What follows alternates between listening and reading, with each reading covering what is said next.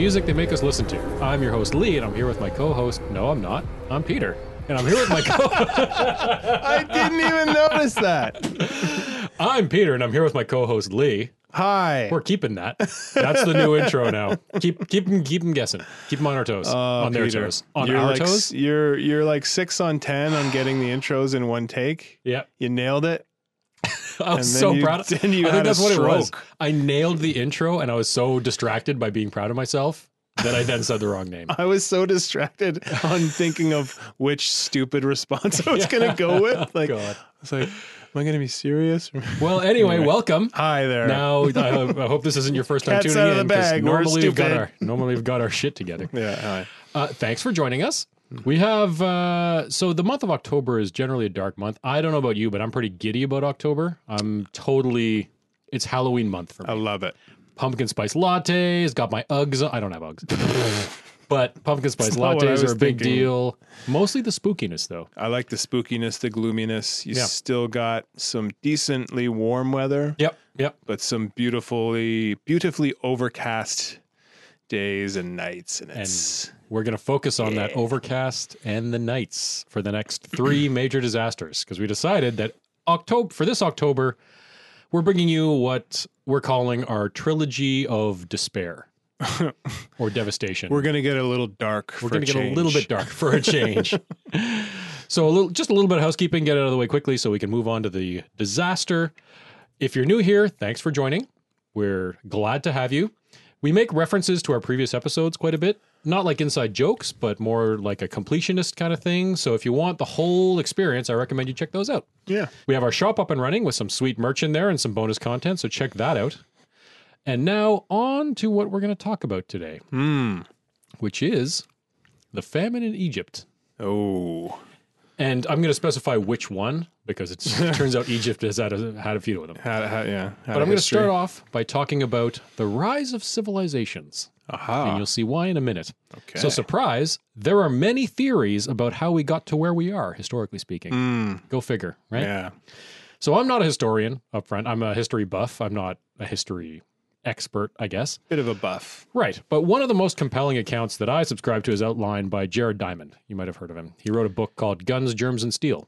Oh no. Incidentally, if you missed our latest mini episode on the Oxford comma, the title of that book, as written on the cover, is Guns, comma, Germs, comma, and Steel. Get it? Correctly. He wrote There's it correctly. This It's not germs don't and have steel No. with them. Yeah. Okay. Oxford comma. Use Oxford it. comma. Everyone. Quick sidebar right up front about Jared Diamond, because I thought he was super cool. So he's probably best known for his writings on history, but he began his career by studying anthropology and physiology. He did a PhD in physiology, and his topic was on the biophysics of membranes in the gallbladder. Seems kind of unrelated. That's awfully specific. Right, and he was actually a professor of physiology at UCLA Medical School for a long time. And then in his 50s, he built a second career in environmental history and geography. And he's now written several books on the rise and fall of civilizations. So he's basically like your modern polymath. Wow. Yeah. He's a bit of a dynamo. Yeah, he's kind of a big deal. It's pretty cool. So basically, Diamond argues that civilization is a product of existing conditions rather than a direct result of superior intelligence. So there's a few different, I guess, competing theories. Some say Sure. that because we were more intelligent, we got to where we are now. And some, like Diamond's theory, in a nutshell, again, it's like a 600-page book. Yeah. So Sum read it up, And could that's- you? that's In a one of them. sentence, please. I'm busy. But if anything, he says that it's the other way around, that intelligence came later as a result of conditions and a little bit of luck. Yeah. So the progress of the human development is inextricably tied, he says, to the availability of farmable plants and fertile land, which allows humans to move away from the nomad lifestyle. So it's no longer everybody's job to contribute to survival. Right. So you now have a division of labor, farmers farm, but not everyone needs to be a farmer because of the abundant plants growing in the fertile land. Right. So now you have enough to feed everyone through the labor of a few, or if not a few, then not the labor of every man, woman, and child like before. Yes. And this allows for non-farmer specialties to arise. And that's what leads to kind of snowballs, and you build a civilization on that. Right. So basically you get to a point where you're not worried about where the next meal is coming from, but you can think about, what's iron? what's democracy? How do I navigate using the stars? Because you're free to not think about where, like, what animal do I have to kill next to survive? Who am I? Yeah. What's my purpose? So for this kind of development of human civilization, you need, or what Diamond suggests you need, is the right conditions, such as are found in a region of the Middle East known as the Fertile Crescent. That's right. Yeah. I heard of that. Right? Yeah. Okay, well, we're moving into territory you might be a bit more familiar with. Why would anyone theorize that intelligence was the... Well, I guess the idea is That's that maybe silly. it's a chicken and egg kind of thing, because Yeah. maybe you had to be smart enough to be able to bend the land to your will. Smart enough, right I suppose. plants, Yeah, yeah. I mean, it's baby steps. Yeah. It's not... Yeah.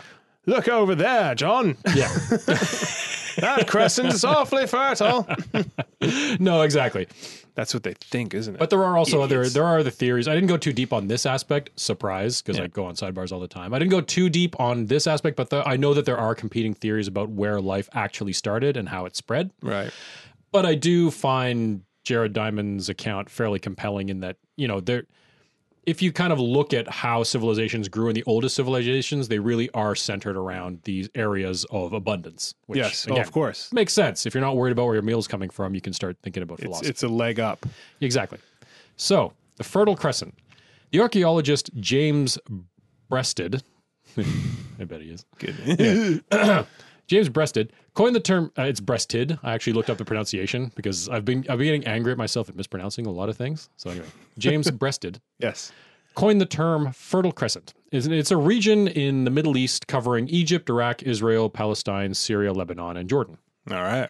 Its varied and turbulent geological history resulted in the evolution of plant species that emphasized high growth rates. So, in crowded, unstable environments like this area or this region was, organisms that evolved to grow and spread quickly survive more than ones that, you know, if there's no competition, why waste energy evolving things that will help you compete when you Right. can just evolve the ability to grow super fast? So, more living members in an area provide more living material for evolution to exert its pressure on. So additionally, emphasizing high growth rather than competitive strategies is more efficient because when it's uncrowded and there are few predators, no point evolving competitive strategies. So anyway, among these high growth rate species were those that would become staples of early agriculture like wheat, barley, flax, chickpea, lentil.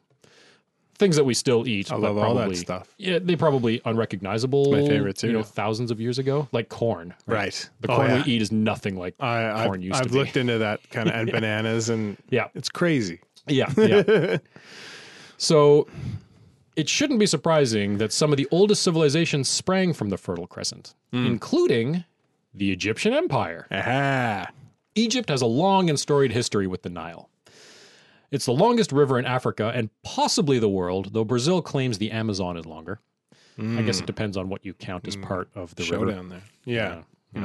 So the Nile travels north for 6,650 kilometers or 4,130 miles through 11 African countries towards the Mediterranean Sea. Sheesh. It's a big deal. It's a big one. It's a big deal. Yeah. The earliest tribes began populating the region around the Nile around 5,500 BC, Okay. which, a little bit of context, the very first episode we did about the plague of Athens, Yeah. that was around 430 BC. So So if you thought that was a long time ago, try to picture like 10 times that. So in 5,000 BC, they were getting. There's- So by that plague, they were like zipping around in cars and stuff. Oh, yeah, basically. Flying pretty much- cars. yeah. Well, but the cars were brought by the aliens that built the pyramids. Right. that's- Who seeded the earth? That's a whole other, exactly. Yes. That's a whole other thing. We don't need to talk about that. Although I have a note here. After talking to Norm in that Cosmic Terror episode, nothing really seems that old. So on the Well, one hand, 5,500 yeah. years is inconceivable. On the other hand, These are stupid numbers. like Just last Monday. Yeah, exactly. For our little pea brains, Yeah. it's a big number. right. So 5,000 BC. Yeah, that's right. So that's when the first tribe started populating the region. Okay. Egypt was a much different place back then. So it wasn't the typical desert that you picture now. And not to say all of Egypt is a desert, but that's predominantly what you picture. That's what you think It was a mixed. It was a mixed woodland, grassland ecosystem. Hunting was still the preferred way of gathering food, but there was a slow, steady shift towards agriculture that started early on because they saw that it was such like a fertile area. Right. Won't do. So I'm not going to go too deep into ancient Egyptian history because that is like an entire podcast. Yeah. And I'm not like an episode, but you could build a podcast about talking about the Egyptian empire and what has been through. Episode per episode. Exactly. But for scale, the first tangible appearance of the Egyptian empire as we know it was around 3050 BC. And listeners, please don't crucify me, pun intended. Because the further back you go, the hazier the history gets. There's no hard lines in the sand. Also, pun intended. But that's the last pun. Last pun. Okay. But really, things get hazy the further back you go. And I'm sure someone more versed could say, like, actually, the Egyptian empire started here. But we're going to say it started in 3050 BC. You know what? Yep. I thinks you're right. I said no more puns. From you. Okay. I get one. That was a good one. Roman history entangles with Egypt's history at around 30 BC. Okay. So Egypt is Fast an forward. empire for 3,000 years before they meet the Romans. Pretty good. They Pretty well knew about the established. Romans, but like the Romans established themselves in Egypt 3,000 years after the empire started. Crazy. So this is also interesting. So for longer than 0 to today AD, Yes. Egypt had some kind of organized civilization, That's crazy. right? We've been around for 2019 and Egypt's like, oh, that's adorable. We were around for longer thriving than that whole time. before 0. Plus- yeah. Yeah. But, Yeah. good luck with your civilization. Right. It's almost done, isn't it? It seems like it. It's getting there. So it was not just like a haphazard assembly of tribes. So archaeological evidence shows that Egyptians were building sophisticated seafaring ships as early as 3000 BC. That is crazy. Right?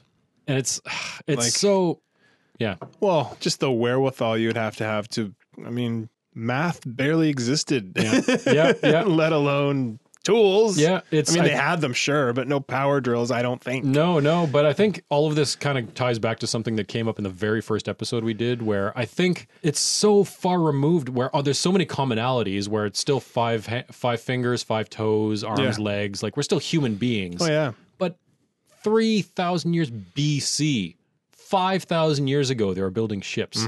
5,000 years ago. I can figured it barely out. wrap my head around the fact that I was alive like 30 years ago. Right?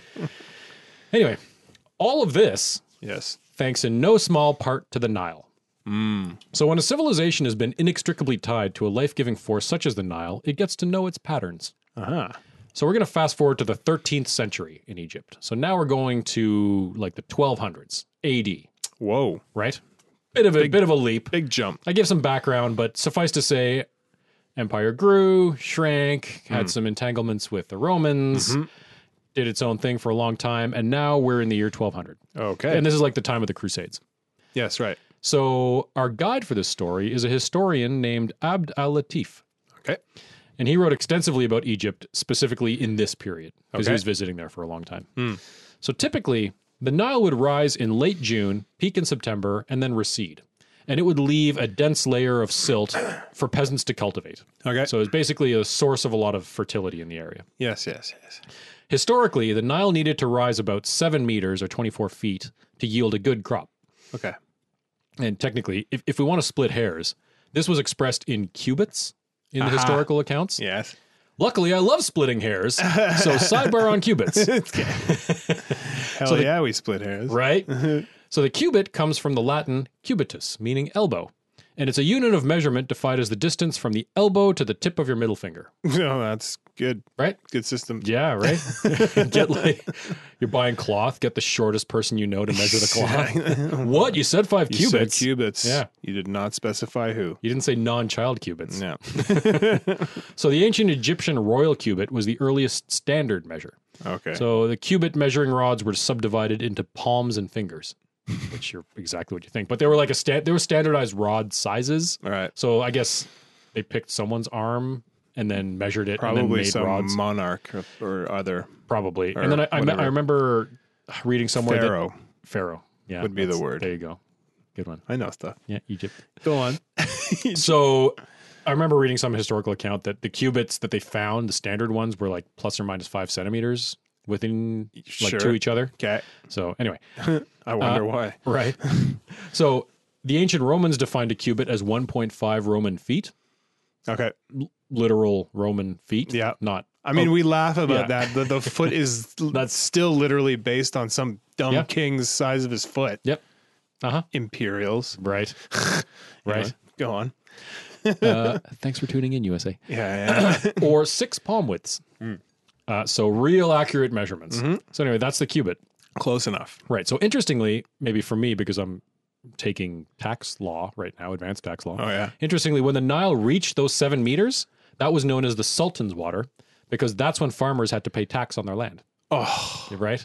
But I find that kind of, it's firm but fair, right? Yeah. Because the water had to get to a level where they would actually generate income to be Right. taxed on it. like we know you're going to have a good crop. Yeah. So The dick move would be to just set a tax rate and you have to pay it regardless of yeah, you right. have a crop That's or not. actually So pretty. That's all right. It's pretty decent. Thanks, Sultan. Thanks, Sultan. Thanks. You're all right. Yeah. Unless you ask the Christians, in which case they want to kill you. Hard. Ooh, well, Hard. Crusades. So if the Nile rose to 8 meters, the crop yield would be enough to feed the country for 2 years. sheesh. But if it rose to 9 meters, the flooding would be too severe to allow cultivation. Ooh. But similarly, if the Nile rose to less than 7 meters, the crop yields would be diminished severely, which is not something you want to happen No. twice in a row. You want to Goldilocks it. Oh, twice? Well, it's something that you wouldn't want to happen once. Yeah. Certainly not twice. Let alone twice. What? Ooh, no. Anyway, keep listening. Keep talking. The summer of 1200. In the spring of 1200, the Nile turned green. Oh. It became St. darker and darker. The spring. Well, I guess that would be March. No, it wasn't. They didn't have. They're not a thing yet. Obviously, not a thing yet. Obvious. What are you St. talking Patrick's about? Day thing? Keep an eye on our social medias. We'll let you know if St. Patrick's Day was a thing. So it turned green and it got darker and darker over time, and it smelled awful. Oh. The water took on a quote corrupt character, as Abd al-Latif put it. Right. So we've got a lot of quotes from him throughout this Okay. episode. Any quotes are probably going to be for him. Yeah. Boiling the water didn't make it palatable, and it forced people to switch to well water, which doesn't seem like a huge deal, but the Nile is the lifeline of this region. So Where's that water coming from? Right. Well, Well, yeah. Abd al-Latif experimented on the water, and he found that it was choked green with plant matter. And he traced it back to unusually light rains at the source of the Nile, okay. which, I don't know, we'll see. We'll see how that plays out. So the Nile turning green turned out to be an omen, because as summer arrived, the green color retreated. Okay, Great. that was weird, but All is well. we're good. We're good. Unfortunately, the color retreated, but the shores of the Nile didn't follow suit. In September 1200, the Nile peaked as it always does. Unfortunately, it did so at a devastatingly low 12 cubits or 5.5 meters. Ooh. Remember, 7 was the bare minimum 7. for a good harvest. Yeah.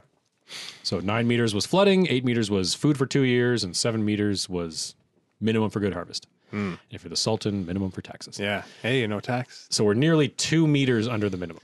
Oh. Also remember that this was September, the high point, and then the Nile began to drop. Oh. So enter 1201 in Egypt.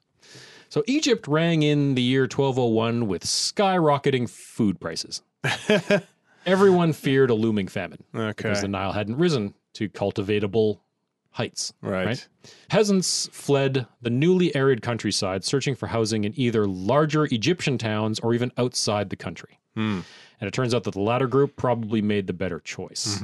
Though, this actually taps into something that comes up in a lot of our disasters. I'm thinking a little bit in Athens, but mostly in like Fire of London and Mount St. Helens. Okay. Because your initial reaction is, oh, you see famine coming, leave.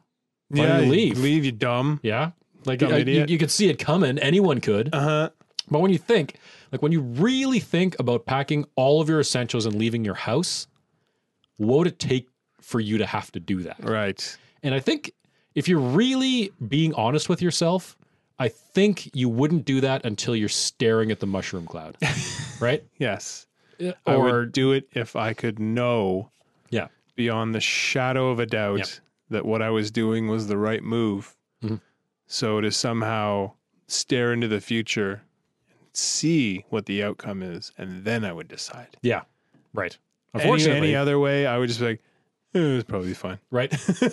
So whenever I read something like this and I have that knee-jerk reaction of, well, why didn't you leave? I know. Immediately I feel like that know-it-all on a couch being like, oh, you should have just passed the Exactly. ball. Why didn't you shoot the puck? Yeah. Yeah, I don't Because you're not there. Because you wouldn't do any Why different. didn't you say this answer on the Family Feud? Yeah, right. That's my version of it. I don't watch sports. So I've got a pop quiz for the listeners at home, and for you for that matter. Oh, Tell me if this sounds familiar. Okay. The vast majority of the Egyptian population that fled the banks of the Nile ended up crammed into the city of Cairo. Probably I say true. nothing wrong happens there. Oh, boy. Plague of Athens. Yeah. We'll get to that. So Abdel Latif has a few quotes about this, and buckle up. Okay. The air was corrupted. The plague and contagion began to make itself felt, and the poor, pressed by the famine which struck them always, ate carrion, corpses, dogs, and the filth of animals. Oh, dear. This went on for a long time until they began to eat little children. And at this point, when I read that, famine. right? So when I read that, my reaction was, what the fuck? And I don't even mean like, I could. So in an episode of this podcast about famine, it's probably a safe bet that we'd get to cannibalism sooner or later. But Latif's just going to drop it on us like that? Like this was in the space of a paragraph, Right. right? So the paragraph, so we basically go from the air's not great and we're a little bit hungry to eating children eating our with no young. period in between, right? One sentence. Spread it out. Come on. We've gotten there before, but it took us like an episode. Maybe they just jumped the gun a little bit. Right. Maybe. I'm hungry. Let's eat Junior. That just that paragraph of historical text escalated quickly Yes. when I read it. It was jarring, let's put it that way. Yeah. Went from 0 to cannibalism. Yeah, right. Although then I took a step back and I realized that it's kind of the way it's put together is a nice analogy and an illustration of the extreme effect that hunger has on people. And I'll do a quick little sidebar on hunger generally. So I recently read a book, and it's actually on. I was reading about my about section on our website, and I actually mentioned this book. It's called Hunger and Unnatural History because I'm interested in human suffering. Anyway. So our gastrointestinal system is sometimes referred to, or it's often referred to as the second brain. Okay. Because if you think about the hungriest you've ever been, or even just when you're noticeably hungry, Right. Your mood changes almost instantly. Your motivations are gradually taken over by the desire to find food, and eventually it's all you can think about, right? Yes. So even like rationally, you know that dinner's in half an hour. I'm hungry now. I know. And it's you get angrier and angrier, and it's all you can think about, and it becomes this all-consuming thing. Yeah. And it Can't comes get from a anything. deep-seated evolutionary drive to not starve, right? Yeah. Because for millions of years, that was our main concern. When our ancient ancestors roamed the plains of Africa, hunger was a critical monitor of well-being. Like we still have nausea and adverse reactions to smell of decay and stuff. Because, when the fact that we get grossed out by a gross smell is because that means that there's something that could cause sickness. Right. So Bad to get eat. away from it. Yeah. Even though now there are things that smell bad that aren't going to cause the plague. Most We still have the that. food I eat smells bad when you're making it. Right, exactly. So yeah, it helps monitor our well-being, but it's also a huge motivator. Yeah. And I guess a problem in the modern era is the abundance of high-calorie food and the fact that we still have that instinct of, like, you get hungry and you can instantly satiate it with not particularly healthy and calorie-dense foods, right? Oh, yeah. So now the second you get hungry, you're like, oh, I got to kill this. Yeah. With Get some food. chips. Yeah, immediately. Endorphins. Immediately. Endorphins. Yeah. Ugh. Right? Yeah. So happy. I actually took this while I read that book in 2018 because I think, as you know, I kind of did an experiment on myself where I basically starved myself for the year. I think I ate Right. an average between like 12 and 1,500 calories a day, which for Okay. reference, a human adult Don't you my need to, age like, needs 2,000? like 2,000 to 2,500. Anyway, the biggest lesson was that I learned, and take it for what it's worth, is that there's a huge gap between the first pangs of hunger and when you actually need to eat. Yes.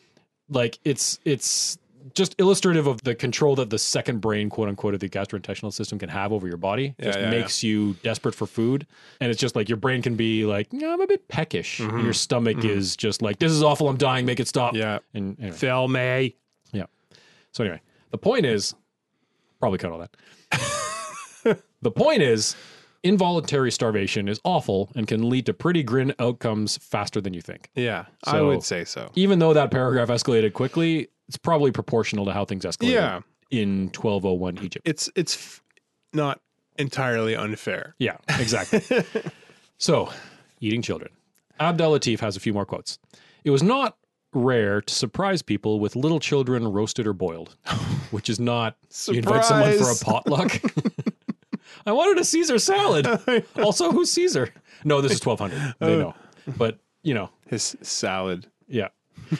I myself saw a small roasted child in a basket. They carried it to the governor and led in at the same time a man and a woman who they said were the father and mother of the child. But the governor condemned them to be burned alive. So it's a dark time. Jesus. Although, I mean, Can you burn my arm first so I Well- can eat it? so, I mean, Latif's account says the governor condemned them to be burned alive. Burn Might have said meaning cooked? roasted, maybe braised with a bit of lemon and beer. Maybe spitted and Yeah. Maybe seared over some marinate. coals. Go stand in that Like a little pot Right. of stuff. Trying to be It smells like sanctimonious. sauce, not sauce. trying to be sanctimonious about it. Burn them slowly over the coal. Rotate them. Rotate them, flip it. Don't Don't wait. let it get a crust. So at first, the cannibalism was condemned as horrific, but eventually it became more and more accepted. Later So- that day. At the pace that this historical account I'm just going goes. with what this guy is. So Latif again, subsequently, they accustomed themselves to such things and conceived quite a taste for these detestable foods, which again, hunger's a bitch. It's Yeah. true. Like it's true unrelenting starvation. If you're peckish and daydreaming about actual baby back ribs, maybe talk to someone. But this is like jeez. hunger. Like I'm pretty sure and / hope that none of the people listening have ever experienced. I would hope not. No. I mean, yeah, my daughter would, say like, Dad, I'm starving. Like, no, you've never been. You don't know the meaning of that word. No, exactly. The closest that we might have maybe a day of forgetting to eat or too busy to You're eat. just too busy. You get to and the end it's of like- it, you're pretty drained and you feel awful. It's weird. Like you sort of pass a certain point where it's like, Yeah. I'm not even that hungry anymore. I'm a little sick. right. Yeah. So And that's kind of a little bit of my experience too, where when I was hungry all the time, I had this weird, I refer to it as negative or dark energy. Because I got a lot done, but I was Right. just, it was a it wasn't a distraction. happy getting things done. Yeah, it was a distraction. Yeah, yeah. There you go. Yeah. So there were some historical accounts of warehouses filled with stripped bones and cauldrons filled with the heads of small children. And children were often actually sold into slavery for next to nothing, just so the parents had a glimmer of hope that they might survive. Because a lot of children getting eaten at this point. Well, yeah, I have to wonder if they've just sort of cast their stone where it's like, as a civilization, we're doomed. Yeah. So let's get rid of the kids Oh, I see. so they don't have to grow up into this nightmare. Yeah. Feed ourselves and get rid of a long-term problem. Yeah. I wonder. There's the more pessimistic, or the grimmer More is that grim, gruesome. kids can't really fight back. Okay. So they're easier. I was to- going to say because they taste better. Oh God! I mean, it's steak versus veal, I guess. I don't Did know. we just laugh at child cannibalism? Yeah. Cool. Yeah, Cool. we're- We got there. We got there. So, a few more quotes here. If you're still listening, So a few more quotes from Abdel Latif. As for the number of the poor who perished from exhaustion and hunger, God alone knows. In the streets, there was no single one where the feet or the eyes did not meet with a corpse or a man in the throes of mortal agony. oh god, Just surrounded by human beings starving to death, Right. basically. They carried away, particularly from Cairo, each day between 100 and 500 dead bodies daily. They could not inter them, but contented themselves with throwing them outside the town. Which, if you remember, if you think back to what happened with the Plague of Athens too, they had these sacred rituals for dealing with a deceased's corpse. yes. But during the throes of that plague, it devolved to throwing them on the temple steps and being like, two, that's good. three. Yep. Nailed it. Yep. So the rich could afford to move away from the famine-stricken regions, Yes. which resulted in a mass abandonment of many of the smaller and not so small villages. So walking through any of these villages, you'd be treated to deathly silence and houses, doors ajar, filled with corpses, some rotten and some still fresh. So just Holy moly. surrounded by death. By death and despair. And that's like, that's not an exaggeration. I can't emphasize enough that literally everywhere you looked, people were dying. Yeah. The main road in and out of Cairo became a feast for birds and other animals tearing voraciously at the corpses lining it. So not only are you surrounded by corpses, you're also surrounded by the image of animals eating people you probably knew. Yeah. Vultures and hyenas. And Yeah. good stuff. So I'm going to do a bit of a sidebar for a second. Oh, great. About something called the Aswan Dam. Because it's amazingly, Egypt's dependence on the Nile lasted into the 20th century. So for Wow. another 700 years following Just this. The rising and falling of the Nile. Basically. Like basically they were their they were at the Okay. mercy of the Nile, essentially. Sure. Until the 1900s when they built the Aswan Dam. Attempts to dam the Nile and provide more predictable farming conditions dated back to the 11th century. So people had thought about doing it, Okay. even before this. Ibn al-Haytham was an engineer who was commissioned by the Fatimid Caliph to come up with a solution to regulate the flooding of the Nile. Okay. So al-Haytham's fieldwork convinced him that it was impossible to flood the Nile. This Yeah. was in the 11th century. All right. But he didn't want to incur the wrath of the Caliph, so he feigned madness for a decade until the Caliph died. Holy Right? Caliph's like, hey, can you dam this thing? And goes, takes a look. I can see tastes. I don't know. How do you feign madness for 10 years? Well, yeah. Now there's frogs everywhere. Yeah. So anyway, that's one way to get out of pissing off your boss. Sure. Try that next time. Next time you do something wrong at work, feign madness for a Feign decade. madness. Don't break. Yeah. So the first successful dam was completed in 1902, and it was built in the city of Aswan, unsurprisingly, near a narrow portion of the Nile. So it was constructed by the British following their invasion and occupation of Egypt in 1882. Nice of them. And it was actually heightened several times after the initial construction, and it's now, this final height was 36 meters or 118 feet. Okay. But it was found to be inadequate in controlling the flooding to the degree that they wanted to be able to control it. Okay. And so now it's known as the Low Aswan Dam because the High Aswan Dam, or the Aswan High Dam, was completed in 1970 and filled in 1976. Man. But getting it built was kind of an ordeal. So the Greek-Egyptian engineer Adrian Daninos pitched a plan to build a new higher dam in 1952. And King Farouk, ruler of Egypt at the time, wasn't interested, even though the low dam almost overflowed 6 years prior. So clearly it's not Doing cutting his job. Cutting the mustard. Is that cutting mustard? Mustard. Yeah, okay, there we go. I'll take it. So he at the time favored a plan, the king did, to divert and store the Nile's water in Sudan and Ethiopia. But that's actually an interesting legal question or property law question, because if you divert water and store it in another country, whose water is Whose waters is it? right? You're mixing it with that country's water, right? Are you just do you giving them water? Put dibs on Who water. has property rights over water? Yeah. It's not like a cupcake. My first year law professor would love that question. Well, you're doing a good job. Well, yeah.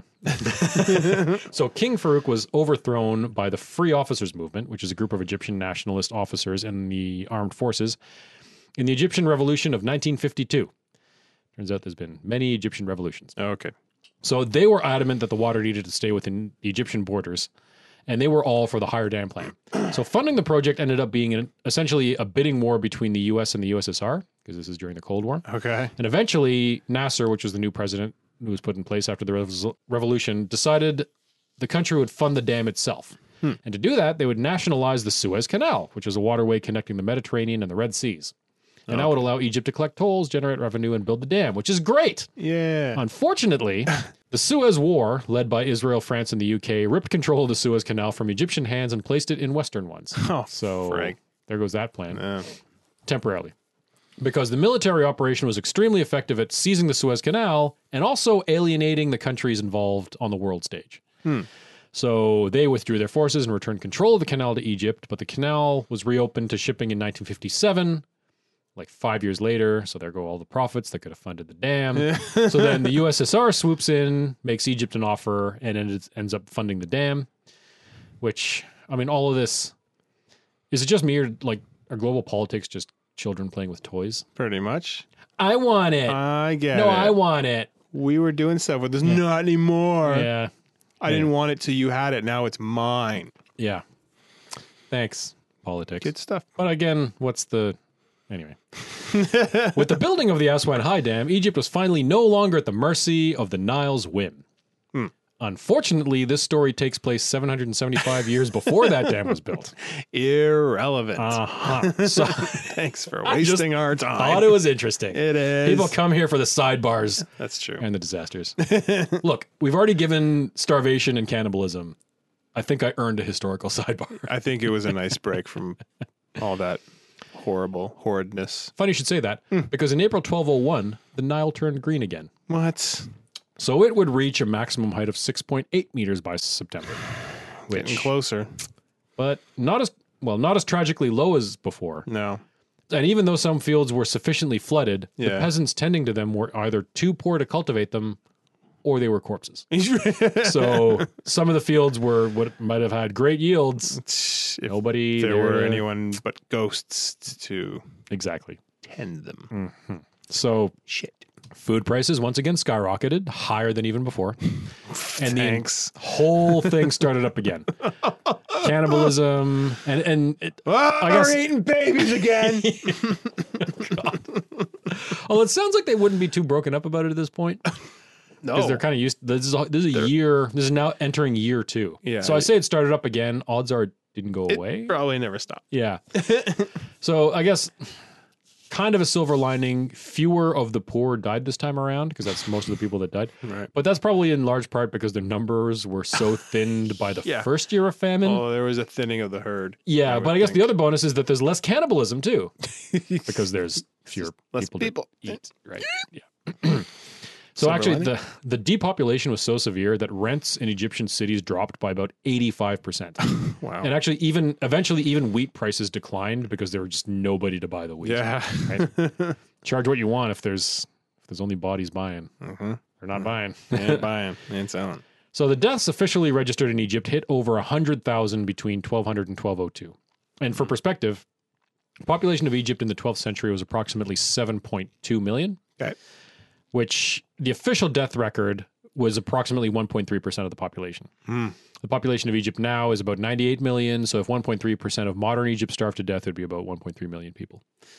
But that's just the official record. Like Right. that's somebody actually writing down who these people died, which Yeah. might mean that when there's this many people dying, it might just be the ones that are important enough to write How down. accurate? Yeah, exactly. And I feel bad saying important enough to write down, but you know, It's you know, it's the way it goes. it is the way it There's goes. Status. Yeah. So Abdel Latif calls the official number less than nothing if one compares it to the infinite multitude of those whom death carried off, or who had been eaten in all the cities, the county districts, and on the roads. So his thought was that 100,000 was way too low. Right. Then plague struck the famine-weakened country in 1202. Oh, So this was all I pre-plague. can't believe it took that long. And here's something that might come up a little bit later. Okay. Peasants dropped dead at their plows, and in Alexandria, funeral rituals were held for 700 people in a single day. But you know what? Let's put a pin in plague for now, Yeah. and stay tuned. And stay tuned for some more plague, maybe. Maybe, you never know. Yeah. We're headed to Yeah. a black time in history very shortly. Hmm. So to add insult to injury, in case we haven't already, on May 20th, 1202, Egypt was rocked by a series of violent earthquakes. Cannot catch a break. No. They, quote, loosened buildings, made the doors shake and cracked the roofs and the rafters. Cities on the coast were flooded and ships ran aground. And I want to say possibly a tsunami or two. If you Chances are. want to be convinced, maybe check out our Tsunami Terror episode, Yeah. like number 3 or 4. They are part and parcel. Indeed. The old earthquake. They sure are. So these earthquakes nudged the death toll of 1200 and 12, like from the region from 1200 to 1202 upwards. But they also acted as the signal of the end of the ruinous famine. Because earlier in 1202, in February actually, the Nile turned green for a third time. But turns out it was a psych out. Because it rose gradually, then stalled, caused a mild panic. But then it rose gradually through July, continued swelling, hit 7 meters in September, and everything was over. And the Sultan was such a good guy, Right. that he waived the tax that year. I don't know about that. No, he didn't. But I do have a note here that says, all's well that ends well, except don't forget death and taxes, because now the Nile is high enough for the farmers to get taxed again. I want to say, given the generous nature of that taxation scheme, Right. probably cut them a break this year. Free pass. I want to Please? say yes. How boned would you be if you somehow just survived the famine and then this earthquake comes along? Right? It's like, you fucking kidding Yeah. me? Fine. Fine. Right? Standing outside your farmhouse as it shakes to rubble. Yeah. Picking the remnants of your kids' roasted meat out of your teeth. God. Got anything else to throw at me? Yeah. What now? Yeah. Well, don't ask what now, because it's give it 150 years and then we'll see what now. Okay. Anyway, so that is the dark and tragic tale of the Egyptian famine in 1200. That was a disaster. It was. Yeah. And it really ramped up quickly. We had some famine, jumped right into cannibalism. Boom. Got a little bit of plague in there, sprinkle in some earthquakes. Yeah, And you then really ended ticked a lot of all boxes. with taxes. Taxes. Possibly the worst And disaster. this ominous green river. So I'm interested to hear what kind of music that made you listen to. Yeah, so I kind of had a little happy accident with this. Okay. For some reason, what came to mind was this band called Robe Door. Okay. They're from, I'm almost positive they're from LA. They're kind of a stoner, doom, droney kind of band. Yeah. And because I was thinking of them just because I know that they can be pretty dark. Yeah. So I looked at one album. Yeah. Second song on there, boom, Invisible Osiris. Hey. And I was like, that's on theme. Nice. So the song is Invisible Osiris from the album Shapeshifter Slave. Yep. Came out in 2008. And it's like a 9-minute droning piece of music that it's just this constant sort of note that is impenetrable. And then you've got these sort of occasional voices in the background kind of wailing and moaning. Yeah. So to me, I mean, I saw the song title, I was like, that's pretty good. When I listened to the track, I hadn't heard it in a while, so I completely forgot what it sounded like. It just hit me like, this is perfect. It's like just sort of this impenetrable, like it could be the famine or just the earth, sort of like, nope. Yeah. I will not yield. Yeah. You're getting nothing from me. Wow, and then these sort of voices in the background, like, please, please. Yeah. So Osiris, of course, is the god or goddess, I forget which one, of fertility. Right. And many different things. Yeah. So sort of maybe like pleading to the god Osiris. Wonder if that's inspired by maybe not this famine, or very one of the well Egyptian be. famines. Yeah, one of many. So yeah, check that out. Awesome Good stuff. And you probably heard a bunch of it. You better be. So my band, or my song, was by a band called Terra Tenebrosa. I think I've recommended them to you. Okay. They're from Stockholm, Sweden. Right. And they're kind of like I guess they're characterized as an avant-garde black metal band. Mm. But they often swing into like rock and punk grooves. I would say. Cool. And also, thinking of a black metal band from Sweden makes me think that Euronymous would call them white metal, as he often did for white metal black metal bands from Sweden. Of a rivalry there. Yeah. So it's off an album called The Purging. And I recommend, maybe this is cheating, but I recommend the first 3 tracks. To be honest, I recommend the whole album as a soundtrack to the Egyptian famine. Okay. Because it is very... So first of all, Terra Tenebrosa means dark land. which is pretty much how I would describe Egypt from 1200 to 1202. Yeah. Kind of a dark land. Kind of dark. So the first track, called The Redeeming Teratoma, sets kind of a general mood of unrest. It's kind of like one of those intro tracks that's just sounds and voices and kind of like puts you not at ease. Right. And then the Compression Chamber, the second track, it's kind of like this plodding black metal ballad almost. Okay. And then the third track switches to a straight up kind of like rock beat almost. You got to check it out. And I'm sure maybe I'm playing parts of them right now, but it's basically, I found that being kind of a parallel to, because it does like this plodding black metal thing and then does this sudden switch into this kind of like quicker rock beat almost. Yeah. And not to mention awesome. that, I mean, it's an awesome, I've been a fan of theirs for a long time. Okay. Probably heard some of that there too. I will be hearing some of that later tonight. I'm going to check that out. It's pretty awesome. So, next time is going to be part 2 of our October trilogy. And we're going forward about 100 years, 150 years from this famine to a time when an unrelenting black force took a giant bite out of humanity. And you probably figured out what it is. But it's going to be a 2-parter because there's a lot to say about it. A lot to cover. Yeah. So, thanks for tuning in. If you want to keep up to date with us, you can follow us on Twitter, Instagram, and Facebook at This Disaster Pod. You can also go to www.thisdisasterpod.com. Don't forget we got that sweet new shop with prints and postcards and bonus content. And tell all your friends about this podcast because that's the best way to get the word out. If you like what we're doing, maybe subscribe and leave us a review. That'd be fantastic. Please do. And join us for some more disasters. Yeah. Hey, if you enjoyed the End of the Universe episode, we recorded some bonus content for that. Oh, yeah. It's a doozy. It is a good one. Yeah. Again, with our buddy Norm. Yep. So check it out. Yeah, do that. Yep. And tune in next time. Tune in next time. Goodbye.